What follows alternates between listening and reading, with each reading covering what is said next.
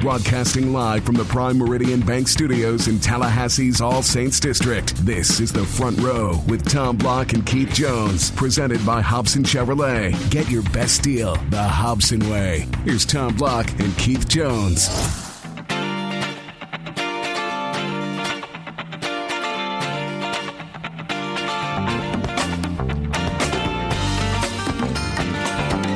Happy Hump Day, everybody. Tom and Keith with you as we say greetings once again here on the Front Row.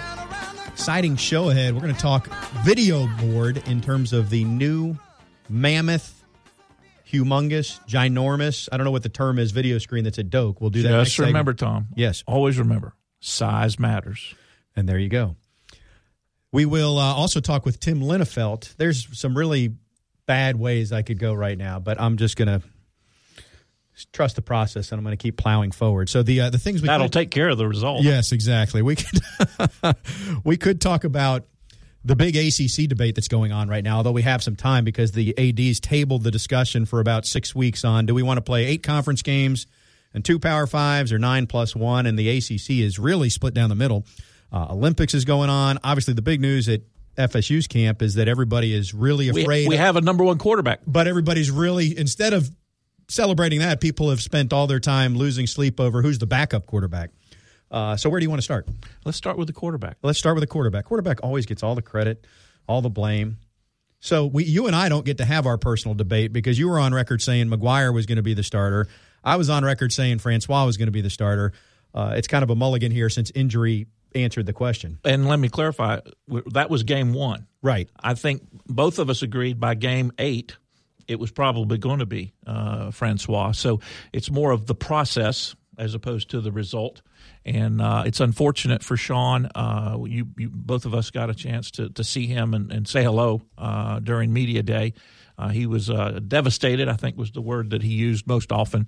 But he is a remarkably resilient young man and a very confident young man. And I don't expect there to be much of a change in his attitude when he comes back after that foot surgery. I think the other thing that we heard that maybe we didn't know about or because we're not there and see it every day was both Randy and Jimbo talking about how DeAndre is a self-motivated person. And whether Sean is there breathing down his neck or whether he's breathing down Sean's neck, he still goes out every day and works very hard to get himself better, which is obviously what he's going to need to do to get ready for Ole Miss. Yeah, DeAndre comes across as a guy who doesn't waste much time on things that aren't important to the end goal. Clutter is not in his vocabulary. He's not sitting on the couch eating Doritos while he's watching TV. If he could be standing in front of the TV, working on his mechanics or doing something. That's. I mean, he seems to be all business when you talk to him. And I think there is going to be a really good upside for him. And I think he was coached by Chris Weinke his senior year in high school at IMG. He's got Jimbo now. He seems to be able to handle Jimbo's criticism. He's mobile. He's not the biggest guy. I mean, you're looking at 6'2", and Jimbo is guys that have gone on. Well, Christian Ponder, who's back in the NFL now, but hadn't had the career that he hoped to have.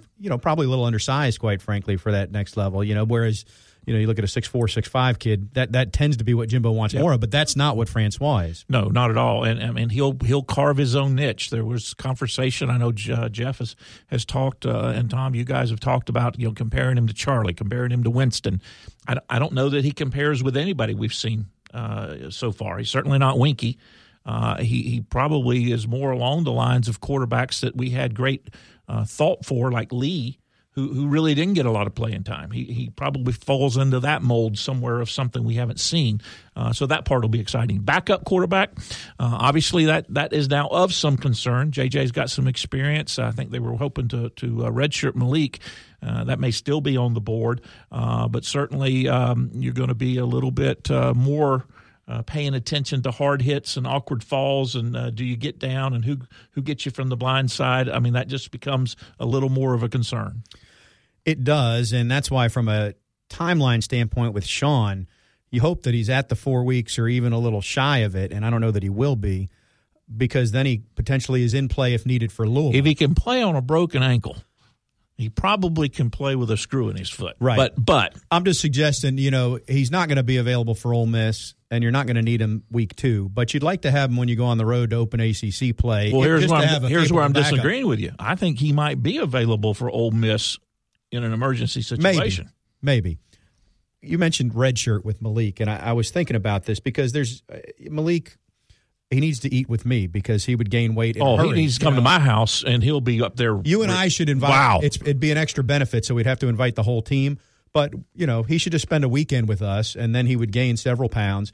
But no, so there's, is he ready? Is he not?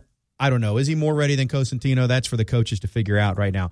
But I don't know if there's merit in redshirting him because the way quarterbacks come and go nowadays, either Francois is going to win the job and be the guy long term, and Malik Henry is going to be gone in 2 years. Or Malik Henry is going to gain some weight, and next year he's going to win the job, and he's going to be looking at the NFL, and he's going to be gone in 3 years. So I don't know He's going to be gone. If he's any good, he's going to be gone in 3 years anyway. That's my point. So why? Because what if he isn't any good? What if he gets hurt? Charlie Ward was a pretty dadgum good quarterback coming into Florida State. He got redshirted and didn't play to his junior year as a redshirt. That mold, while going away, and Jimbo addressed this during media day, he says part of the problem is we don't have kids staying the full 4 or 5 years. If they would stay the full 4 or 5 years and they're not Jameis Winston, they may end up being like Winston and going right into the NFL and starting in year one and not having to wait 2 or 3 years when they get to the NFL before they play. Right. There's some legitimacy to preaching that to I agree kid. with what Jimbo's saying. I'm just looking at what's going on, and I'm telling you right now, I don't see him being a fifth-year senior at Florida State no matter how it unfolds. I mean, maybe I'm wrong. If he doesn't gain any weight, he ain't going to play anywhere because somebody's going to break him in two. Right. And so that is more of the issue as it relates to this year right now if you needed to turn to him. But, I mean, if you just look at the recent track record, I mean, Winston didn't stay 5 years. Coker didn't stay 5 years. Trickett didn't stay 5 years. John Franklin didn't stay 5 years. I mean, you're either playing or you're not. I hear you, but I ain't paying attention. Okay, so if the worst-case scenario happens since everybody's playing this game, well, before I ask you to play that out, how many teams right now in the country feel good, or fan bases feel pretty good about their third-string quarterback? Because that really is the conversation we're having. Because McGuire's out, and we're talking about if Francois went out. So if you went to Clemson, do they feel good about whoever number 3 is? Miami? I don't know if they feel good about number 2. I know Miami doesn't feel bad about number 2. I understand why there's fret going on because one quarterback's already down. But how many programs – Ohio State a couple years ago went to the third-string quarterback, and he was pretty doggone good. Agreed. How many programs right now, if you put the third-string guy out there in a game-on-the-line situation, are going to feel great about what they've got? Your point well made. Okay. Very few. That said – we're not talking about everybody else. We're talking about Florida State. One guy's already out of the mix. And so if that happened, do you go Cosentino, who hasn't shown signs? Do you go Henry?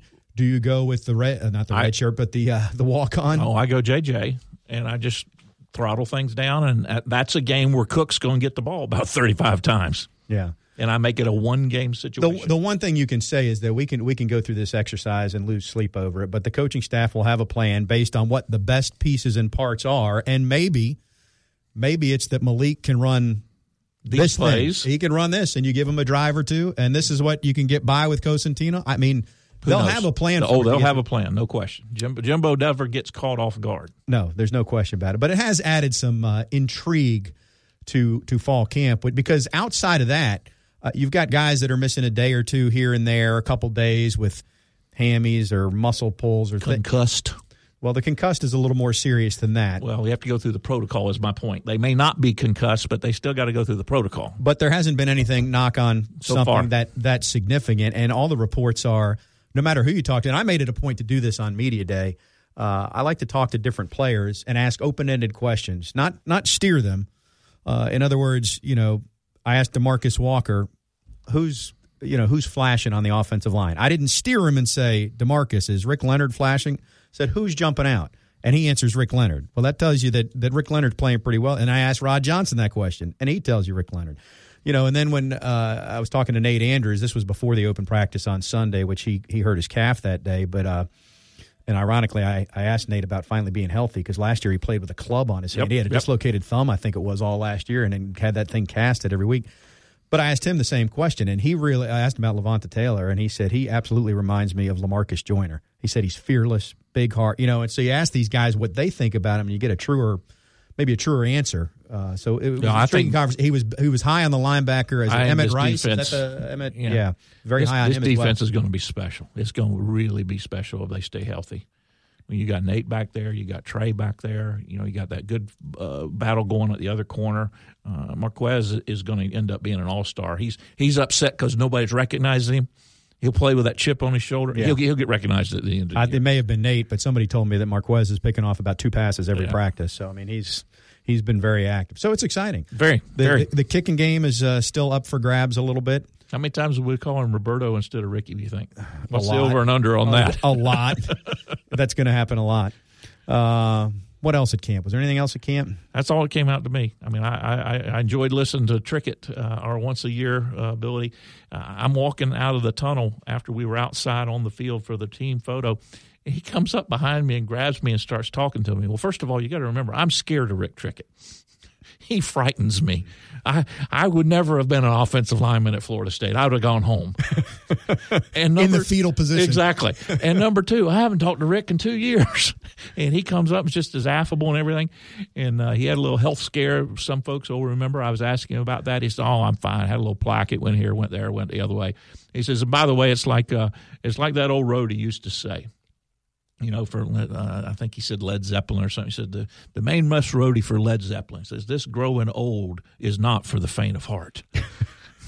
Well, I mean, he's something to see. Quick anecdote, and then we'll go to break. And by the way, Jason Dennard from FSU Athletics will join us next segment. We'll talk about all the enhancements at the stadium.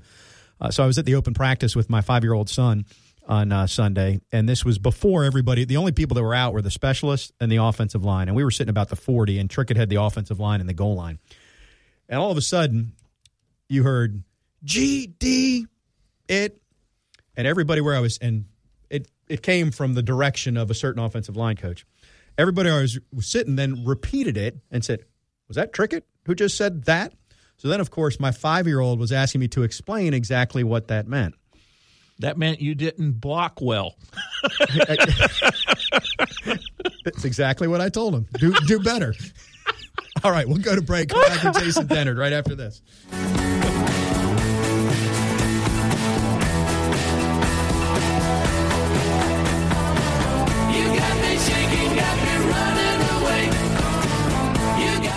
You're listening to The Front Row with Tom Block and Keith Jones. Got a question? Email them at thefrontrow@979ESPNradio.com. Here's Tom and Keith.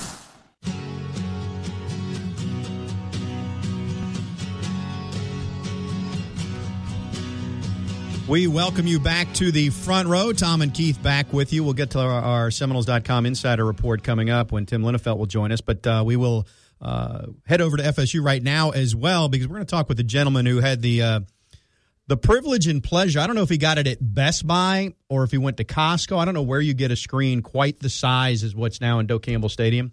But Jason Dennard, who's an assistant athletics director for marketing at FSU, was right in the middle of that. So, JD, thanks for joining us. Where do you go shopping for the big screen that's whatever those dimensions are?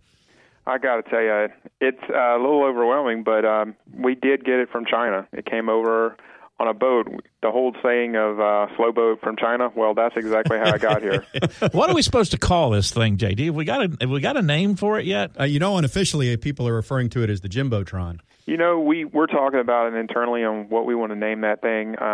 We may turn it to the fans and let them shoot us some ideas, and ultimately, I mean, you can't have something like that and not have a name for it. So what are the specs? Because this is, everybody wants to brag that my screen is bigger than your screen. So what are the specs, and how does this shape up against what else is out there on the collegiate and the pro landscape for that matter? Yeah, I think so. It's important to probably note where we came from and where we are now. So the last game of the season last year, we all went in there and we looked at a board that was about 28 feet high and about 100 feet long. And this year, when you walk in the stadium for the Charleston Southern game, it'll be 63 feet high and 120 feet long. So it's double in size. So kind of to put that into perspective, the square footage of that video board is going to be around 6,800 square feet, which is double the size of my house. Well, not only that, they'll be able to visually appreciate it, but maybe hasn't been talked about a lot is there's a brand new sound system associated with that as well. And what little bit I've heard about the testing is unbelievable. Yeah, it's amazing how you kind of look at what you had and where we are now. True testament to how good this thing is. I get a call the first day we fired that thing up from one of the football managers that says, hey, we're out here at practice on the practice field. You got to turn that thing down. We can't even hear the coaches out here. So it's, no matter where you sit in Doak Campbell, you should be able to get the same experience sound-wise. And, it's going to be nice, and it's going to give us the ability to communicate to the fans better. It's going to help set the atmosphere a little bit better just because, you'll be able to hear the words to the music for the first time. And so it should be a good thing for all. And for those that are keeping track, you can honestly say that we're number one in the sound category. It is the most powerful sound system in an outdoor arena in the U.S., as I've been told. The funny thing is, true story, last year I get a phone call after a football game from someone that lives in Myers Park that asked me to turn the stadium sound system down, and that was with the old one. So we might be able to get picked up all the way to Monticello now. Well, just blame that on the amphitheater at Cascades Park, Hey, so how, Keith says it's the number one sound system. I'm going to pin you down on this. In terms of the video board size, I know Auburn got a ton of publicity last year when they put one in. Where does this rank? Do you know? And I know over in Jacksonville, the Jags have a tremendous screen too, and there's others. So we're somewhere in the college football realm. We're somewhere around number 3 with what we have. But I will tell you, the bragging point is it will be the tallest one in college football. And once we put the one in the south end zone, we will have the most video screen display area of any in college football. So what is going to go in the south end zone and the time frame on that? That's a good question. So we have another one coming in right after the Florida game. We'll break ground on getting that up there. We really were pushing hard to try to get it in for this year, but it's really hard to add a construction site on top of another construction site. So that was the cause of why we're going to have to wait a year to do that. But we've already purchased it, and the board that will go in the south end zone will be larger than the one we used to have in the north end zone. So it's going to be if you I know a lot of people haven't had a chance to come into the stadium yet to see what's going on, but I got to tell you, it is amazing what this stadium looks like from last year to now. It's incredible. I think the biggest thing about all of it, JD, is how that end zone looks like it's 20 or 30 or 40 feet closer to the field, which technically it is, and how it makes that entire end zone just that much taller, even though it didn't gain any height. Perception-wise, it just appears much bigger. I agree with you, and from everything that we've been told, that's going to keep the sound in the bowl a little better. And I got to tell you, if I was a recruit and I was walking into that stadium and I saw what I saw, I would be looking for the pen immediately just to go ahead and ink my name for Florida State, because I've been in a lot of stadiums, and I don't know that I've ever seen one that looks like what we have. Yeah, it is tremendous. And to clarify for those who don't know, and I think people listening to the show probably do, but the construction project on top of a construction project would be installing the video board in the south end zone while the Champions Club is being finished. And we're going to have Jerry Kutz on next week, and we'll get into the Champions Club a little bit more in detail in terms of what that offers and where they are in that process. But going back to more of your specialty, there's new ribbon boards too. And there's also been some other enhancements to, I think, every restroom in the stadium. So what other things that are part of the fan experience have been enhanced or improved at Doak Campbell? Yeah, we've added dedicated places in the stadium to where you can always look and find the down distance score, game clock, 100% of the time. So you'll never have to look anywhere else and look for it. It'll always reside in the north end zone and the south end zone in the same place. I just actually walked out and looked at practice, and they're actually practicing it with it for the first time. So that's going to be a nice enhancement for the fans.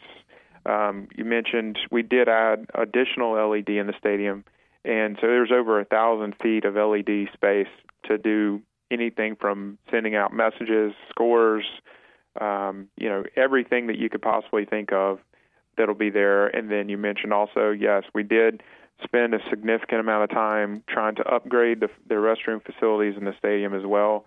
I know the ladies out there will really appreciate that. We could easily double the amount of money that we spent on it, but it's worth it. We want to make sure that when people come here, they have a good experience. And there's more things that we're looking into down the road, but right now, better bathrooms, better in-stadium experience, and hopefully we'll have a lot of people come out on the first day against Charleston Southern and check it all out. Well, toward the end part of the season, they're going to have an opportunity to come back to Campbell. We've got a Friday night game. I forgot to look up the last time a Friday night game was played, but it's been a long. It was in the 50s, I think. It's been a long time. JD might know. Yeah. Against Boston College, I think it is. But then the following day, Saturday, JD, we're going back to the late 70s, brother. We're going back to the late 70s. Little River Band in Doak Campbell Stadium during KJ's time. You're bringing back some concert in Doak Campbell Stadium. Thankfully, he's not bringing back the Little River Band. Well, they're still on tour. They're good. Yeah, but they're not going to be at Doak that They will not be at Doak. If they are, they're buying a ticket. But, yeah, when we announced the Friday night game, it gave us an opportunity to really try to do something different. So, that's where we came up with the idea of doing this concert. And with the Champions Club being built in the way it is, it really makes itself really nice for an amphitheater-type setup. So what we're going to do is that day we got 3 acts coming in here, and we're going to flip the stadium starting at literally midnight after Boston College and get it ready for the concert the next day. And it's, generate a nice little buzz around here. It's doing things a little different, kind of following the pattern of we started the Friday night block party about 6 years ago, and this is kind of taking it up a notch to the next level. And we've been on sale for about a week, and we sold over 1,000 tickets so far, and we've had some good energy around it. So looking forward to doing this for the first time in over 30 years. Now, a Saturday night concert, people tend to like their libations like you get at the Civic Center. Is there going to be such served at that concert? Tom, are you asking for a friend? I'm asking for Keith. Yeah, he's sitting right next to me. So, yeah, that's a great question. We've gotten that a lot so far, and the way I'd answer that is, if you go to the Civic Center, you can expect to get it. So if you come for a concert in Doak Campbell, you can also expect to get it.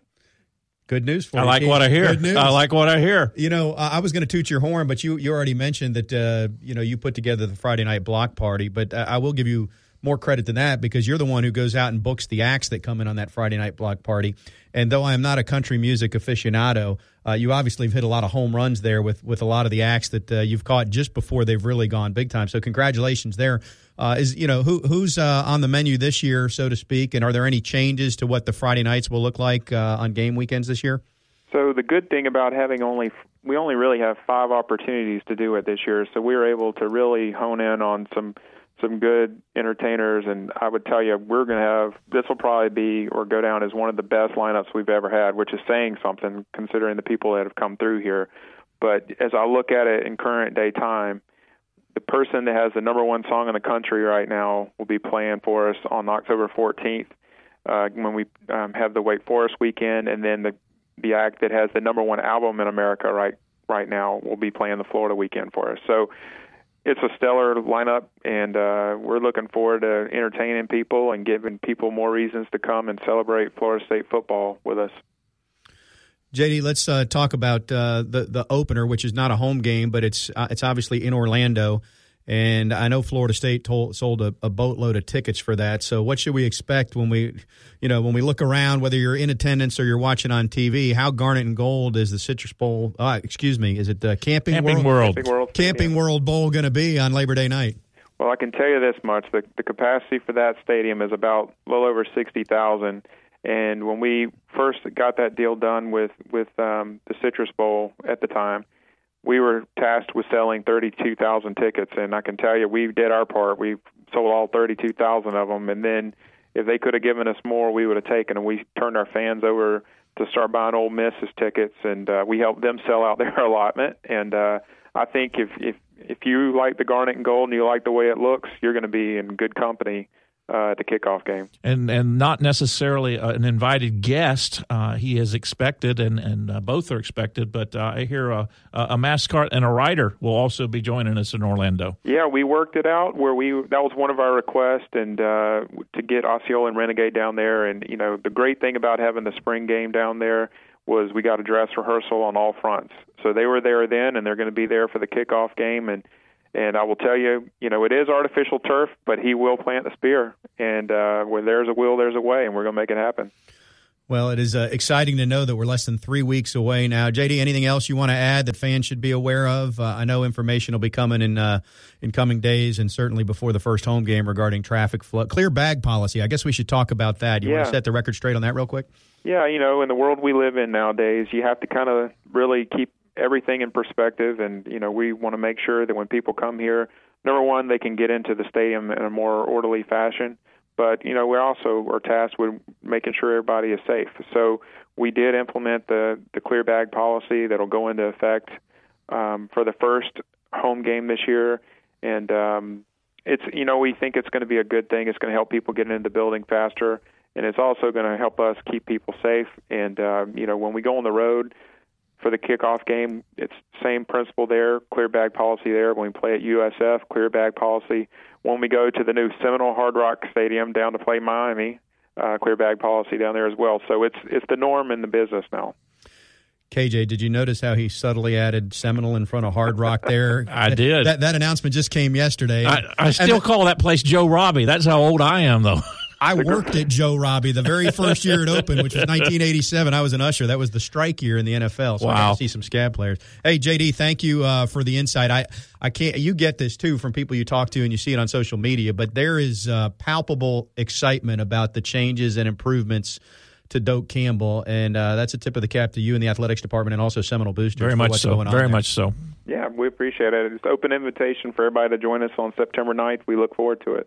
All right, thanks so much. 63 feet by 120 feet. I failed to ask him what happened to the old video board, by the way, because we might have been able to put that one of them out went in my to backyard. FAMU, didn't it? Yeah, that was the one from the south end zone. But the one from the north end zone still missing. Is it with the Spirit Spear somewhere in Oklahoma, maybe? I don't know. Well, maybe Tim Linnefeld, our Seminoles.com insider, can answer that question. We'll get to Tim when we come back. Stay with us on the front row.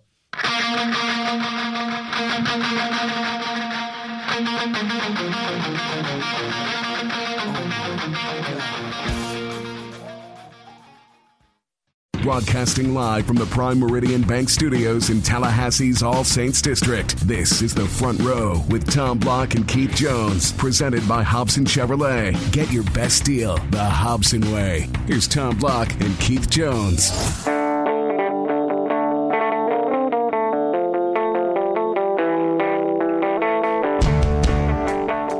Back on the front row, time now to move our conversation from the fan experience in terms of the big screen and the ribbon boards and all the enhancements to the stadium to the between-the-lines stuff. On the field. For that, we call on our Seminoles.com insider, Tim Linnefeld. And full disclosure, as we talk with Tim, we're recording this conversation. The FSU football scrimmage is going on. So should something happen in said scrimmage that we don't react to, that is why. That said, Tim, we can talk about everything that's happened between the lines up until today anyway. And the big storyline has been the quarterback. Keith and I talked about that a little bit. But what's your thoughts on DeAndre now that we know he's going to be the guy going in against Ole Miss?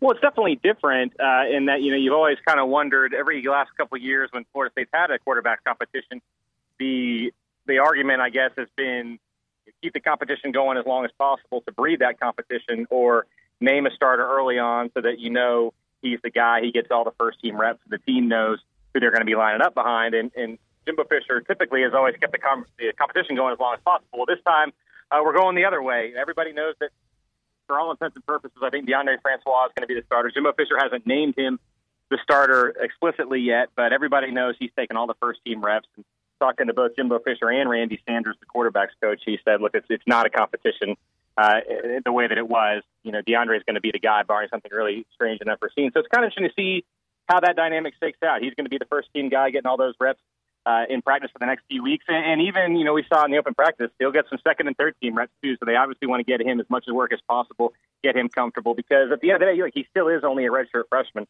We're not talking about a guy with a lot of experience, so they're going to have to try to build him up as much as possible between now and Labor Day. So that begs the next most important question, Tim. Who's number two? That's, I think, another thing that they're going to have to figure out. Look, J.J. Cosentino is the most experienced. I think as of right now, today, he's probably the number two. He's still working with the twos in practice, but that definitely seems like there's an opportunity there for somebody to step up. And it's a question of what, the staff has to decide, what do you want to do with Malik Henry? I think in an ideal world, they would be able to redshirt him, get some separation between him and DeAndre Francois as far as their scholarship and their eligibility limits are concerned. But, the question comes up, if something we were talking about this field practice today, if DeAndre Francois were to go down on the second or third play of the Ole Miss game, where do you turn? I think at that point it probably has to be J.J. Cosentino, just because he's more experienced. So I think he's probably the front runner right now, but I wouldn't be surprised if that dynamic if it were to change, especially if Malik were to be really impressive over the next few weeks. And then it would just be a situation of, it kind of depends on the game situation. Where are they? What's the score? What's the, where are they in terms of the game? What do they need to have happen from their quarterback? I really think they might not go in with a clear-cut number 2. It might just be sort of situational. Am I an idiot to believe that if he can play on a broken ankle, that McGuire could play with a screw in his foot? I think he could. It's a matter of, one, it's pain tolerance. I know he said earlier this week that the pain was unbearable, and for a guy who we know is tough, has already played on a broken ankle, to say that, then it must really be bad. And then it's a matter, will he make it worse?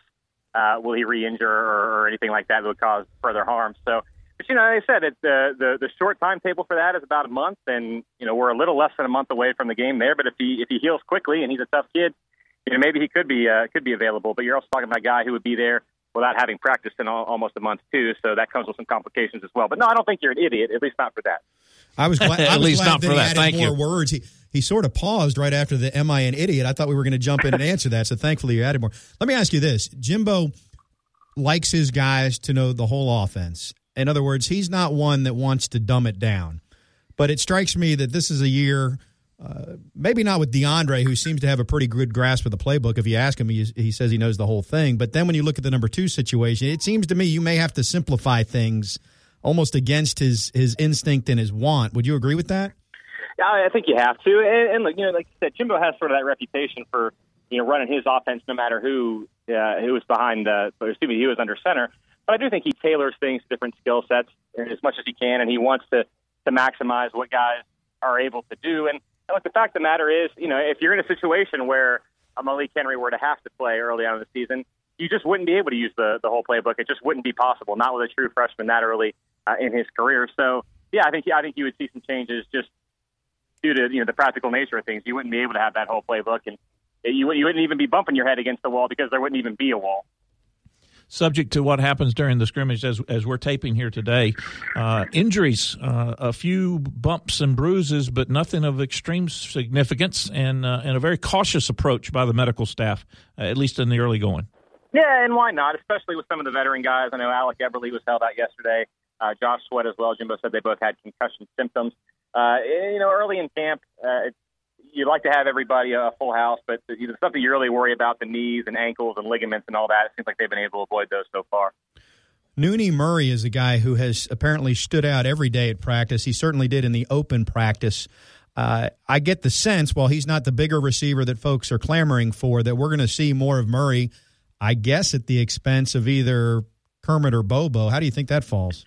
It would have to be one of those two, I think. And, yeah, we were talking about it during the scrimmage and watching him, and I said, I think he looks good, and I think he has a part to play, but who's he going to play for? And you're talking about bringing in a sophomore who, with limited experience, his most experience came against Chattanooga last year. Is he really going to unseat 2 seniors, both of whom have played pretty well at times throughout their careers? Is he really going to unseat those guys going into the season? Can he block the way that they're expected to block? Does he know the playbook the way they're expected to know the playbook? He obviously has the ability. It's hard to say on that other stuff because we haven't been able to see enough so far. I'm sort of cautiously optimistic about Nooney. I think he has a lot of talent. He clearly was a tough cover for just about everybody in Florida State secondary. I don't know right now where he's going to go if he does. I think the answer to that question is directly proportional to the amount of personal coaching that Kermit gets from Jimbo. Which right now he's getting way too much personal coaching from Jimbo. And especially like you said, for a senior, you kind of wonder about that. But it's also, we get to basically really see one practice a year, and it's easy to kind of, I don't know if overreact is the word, but think that one practice is indicative of every practice. And look, there's not a lot of guys on the team that can do what Kermit can do in terms of speed and elusiveness. So, I think he had kind of an up and down day on that day, but we still know what he's capable of a lot more than some of the other guys that they have available. I think one of the other things, particularly with receivers, because of the number of bodies they've got, is there's going to be some surprises from the standpoint that Florida State doesn't publicize their injuries and who's held out of practice, and everybody looking at the spring game and what Tate was able to do. There was asking Jimbo during media day, how's he coming along? Well, he ain't been there in 2 days. He's been held out. And so there's going to be some of these receivers that we're not going to see rise to the top because they're not on the field, and that doesn't necessarily get talked about all the time.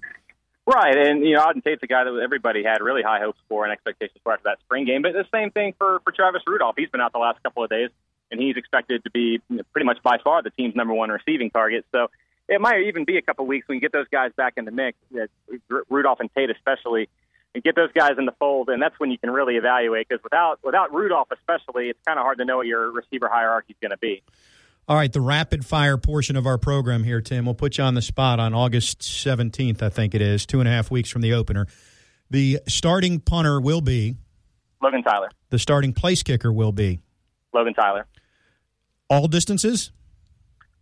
We'll see. Can I answer that next week? All right, we'll give you a pass on that. Starting right tackle? Rick Leonard. Starting right guard? Wilson Bell. Wilson Bell. I'm in the minority on that. Okay. The corner opposite Marquez White? I don't know that one yet. I would lean toward Marcus Lewis. Keith, any positions I'm leaving out here that are up for No, I just remind our listeners that the way things are going to work out this year, especially because of Trey Marshall, star is your base. So you're going to play 5 defensive backs and 2 linebackers the vast majority of the time. I want to go back to that place kicker thing real quick, and then we'll let you get going. What you just said is a little interesting because most folks that I've talked to think Aguayo will handle shorter distances, 40 or 45 yards and in, and Tyler would be your longer field goal kicker. But you think it's him all the way?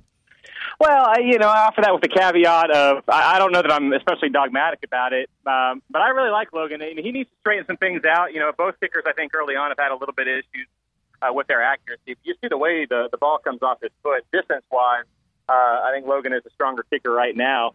And I just wonder if they're going to want to do that. I think they'd much rather have one kicker to handle everything and if they potentially be able to redshirt the other and not have to have 2 spots go to the kickers, especially for multiple distance, which just, given what we know about Jimbo Fisher, doesn't seem like the kind of thing that he would want to do.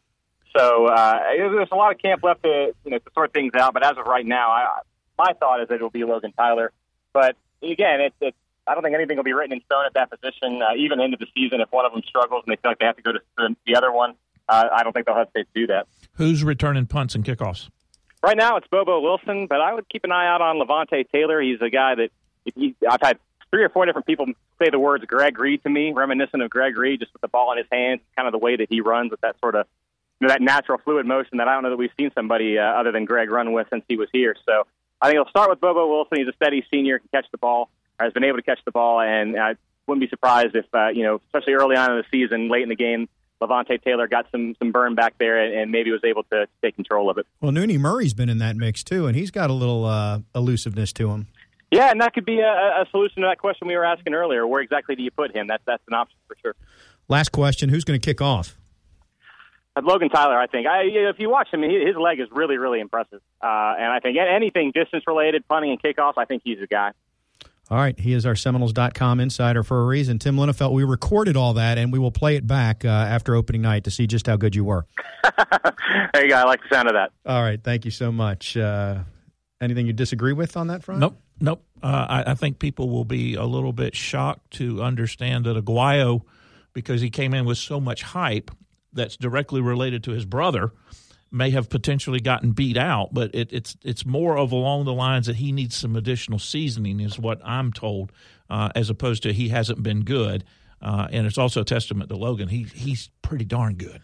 Roberto, didn't he gray shirt? Wasn't he here gray shirting Hopkins last year? So he was a year removed to fine-tune things a little bit. He was a year older than his class. The other thing that would help or go a long way towards longer field goals is, and FSU has to do this regardless, if you're better in short yardage, then when you're at the 36-yard line and it's 4th and 1 or 2, you go for it instead of kicking a field goal with that defense you have, and that could turn things pretty significantly too. And that may affect 6-8 attempts over a 12-15-game season. Yeah, exactly right. All right, and how many of those 12 or 15 games are going to be ACC conference games? That is still up for debate. Well, we talk about that. We know the answer for this year. 8. But at some point, the number may change. And let's go on to 20. In basketball. Oh, wrong sport. All sorry. Right. Well, we will talk about this debate, which really it's a dead heat. Half favor one, half favor the other. We'll explain when we come back on the front row. 6.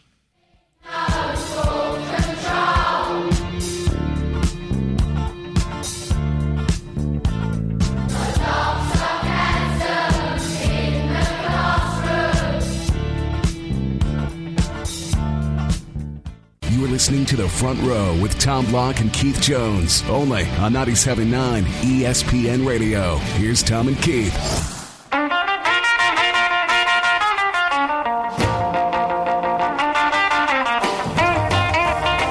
Thank you, as always, to our Seminoles.com insider, Tim Linnefeld. Also a big thanks to the folks at Madison Social. You know the drill. Florida State still unbeaten in the MadSo era, which is a good thing. And Madison Social, I think, just turning 3, so happy birthday there. But they have teamed up. They're spreading their wings, and literally, yes. And they are opening up Centrale Italian. We told you about it last week. It'll open Italian early to mid-September. The motto, pretty simple. I like the sound of it. Crazy good food, approachable wines by tap, glass, or bottle, and a table of friends to share it with. So there you have it. You can find out more at centraleitalian.com. Mine's usually by the bottle. All right. If anybody asks. The mini or the full size? What do you think? All right. Before we get into this conference conversation, is there anything else we need to clean up, put a bow on from the earlier conversation here? Are you good on the quarterback? I overlooked? I'm just asking. Are we good on the quarter? We've had the quarterback conversation. Yes. Do we want to get back to the conversation about if Dalvin Cook rushes for 2,000 yards, Florida State loses 4 games?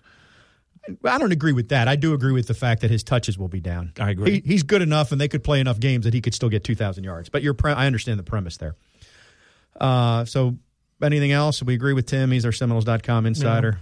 Yeah. I like Rick at the right tackle. What do you think? Like Wilson Bell versus Cole Minshew. You think Bell? Bell. But I think part of that being that he's experienced, and if you're putting Leonard next to him as a guy who hasn't been out there, Leonard's got somebody he can rely on. Yeah. Yeah. The interesting thing, we didn't talk about this part of the quarterback thing, but Jimbo has brought out a couple times lately that being a young quarterback or inexperienced quarterback, part of what's hard about it is that you have to clean up everybody else's mistakes. And that's when you really find out what's going on. That's when you're really thrown into the fire. So that's what's good about Florida State returning a lot of key guys. You would hope that experienced receivers would be running the right routes. Experienced offensive line, for the most part, would have the right assignments, that sort of thing. And one other thing about Francois that we were told that you wouldn't think of a redshirt freshman as being, and that is he's correcting some of the upperclassmen who are doing mistakes. Now, that means he still has to cover for them, which is your point. If they're making mistakes, then the quarterback's got to cover for them. But that quarterback is also telling them what they should be doing differently or correctly, i.e. he knows where they're supposed to be even if they're not there. Jimbo calls it the eraser. The eraser. Which is kind of a good nickname. Mm-hmm. Although if your quarterback has to erase that much, that means there's a lot of folks that aren't doing their right. All I remember from grade school was when I did a bunch of erasing, what did you do to the paper? You ripped it. Yeah. Yeah, nobody that's half our age can relate to that at all at this point, Keith.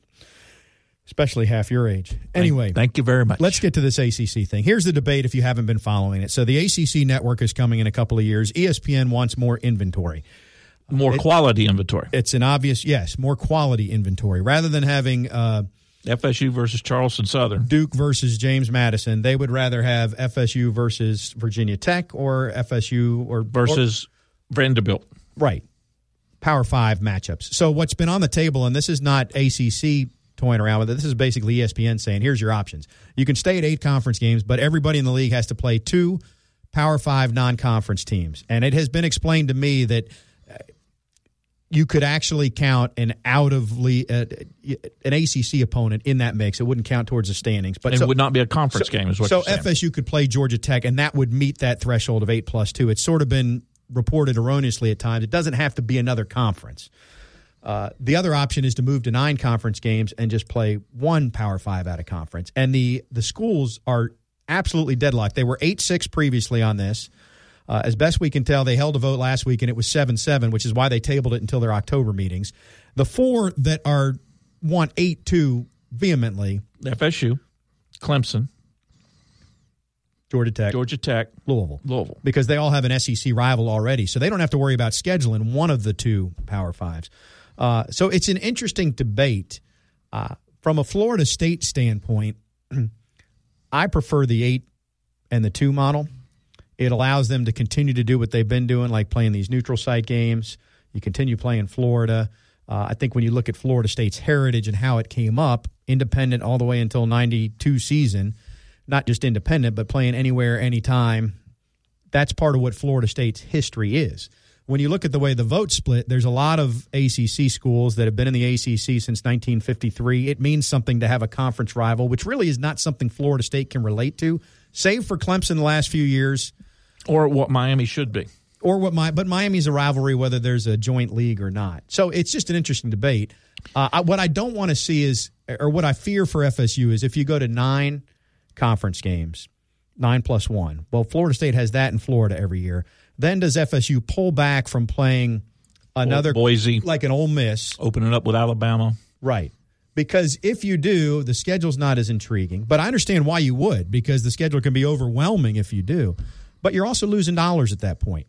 Yes, you're getting, say, $5 million a school for the ACC network for this more inventory, but FSU's losing a couple million by not playing a neutral site game. So that's a revenue loss for FSU unless they continue to schedule up and play those neutral site games, which means in some years you'd have 1 gimme and 11 legitimate opponents. The two bigger picture rationales for the 9+1 is that most of the other conferences are moving to that. And so everybody's playing a championship game. Everybody's playing 9 conference games. So you have the same thing in every conference. The other, my personal reason for wanting the 9 games is so that you don't play Georgia Tech every 12 years. And the way the schedule is set up now, there's going to be 1 or 2 teams that you don't play but once a decade, and they're in your conference. If you go to the 9th game, then you will play those teams more frequently. Yeah, currently you play them once every 6 years, but only once every 12 years in your stadium. In your stadium, okay. If you added the 9th game, you would play them once every 3 years and once every 6 years in your stadium. And so I think that has a big merit as well. Now, having said that, I can support the 8+2, but I want one caveat. I still think, and you've heard me say this before, I still think the ACC and the SEC should assist in scheduling those games. And see, this is where I don't buy the ADs that are saying we want 9+1 because it's impossible to schedule games. I know it's hard to get opponents, but first of all, everybody else in your conference, and there's 13 other teams other than you, not counting Notre Dame, would need a game. So you can schedule one. So don't tell me it's hard to do. You can get on the phone. You can cut the whole deal. Which is playing a conference opponent, but it not counting against the conference. I'm not saying it's an ideal solution. But it is a solution. It is a solution. It's very easy. You could do it at the meetings before cocktails, and everybody could say, you know what, for these 2 years, FSU's playing Georgia Tech, and Clemson's playing this team, and then you filled it in. So that is a solution. But ESPN runs the SEC network.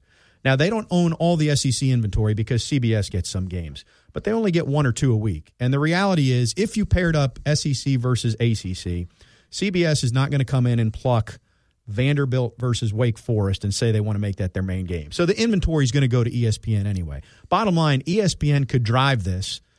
Joe Oliva, the LSU AD, is on record within the last week or two saying he expects the SEC is going to be pushed for 9 games the next couple of years. You could fix this problem right now if you're ESPN by forcing the SEC and the ACC to each play head-to-head 1 game, and it would be the middle ground on this. And you know how you fix it even better and easier? You appoint a commissioner for the Big Five, and he handles scheduling. Well, and we've seen of late that we could use a commissioner for some of these issues, like the transfer.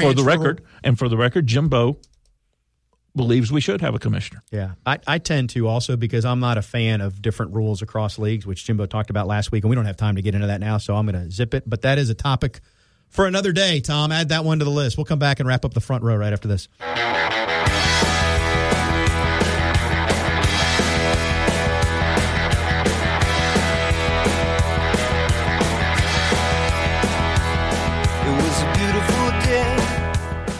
You're listening to The Front Row with Tom Block and Keith Jones. Got a question? Email them at thefrontrow@979ESPNradio.com. Here's Tom and Keith.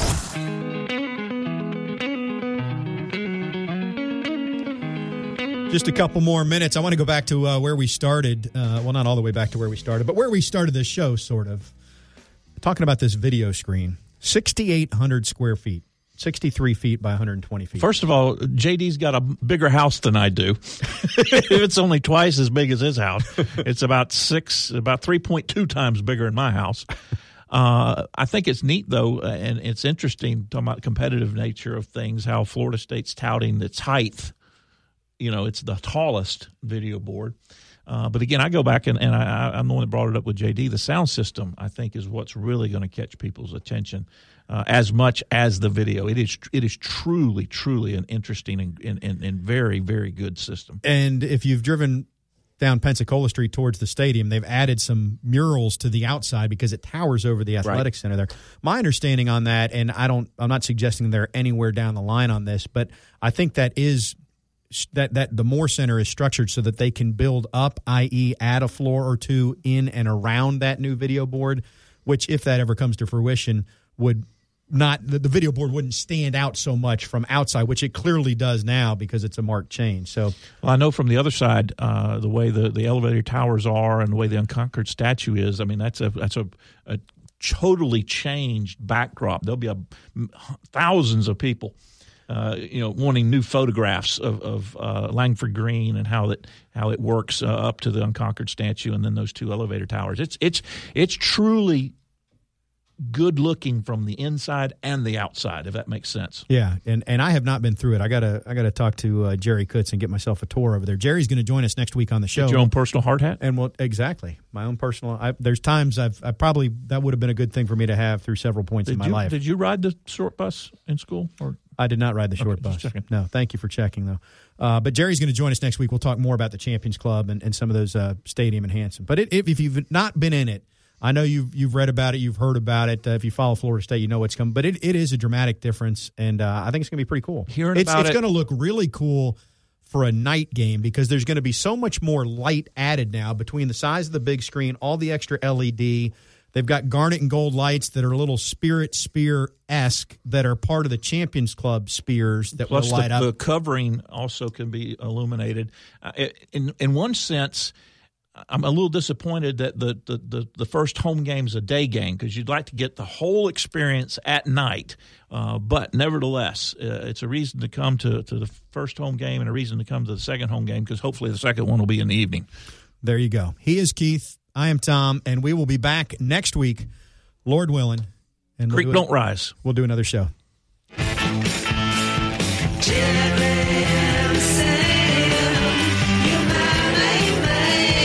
Jerry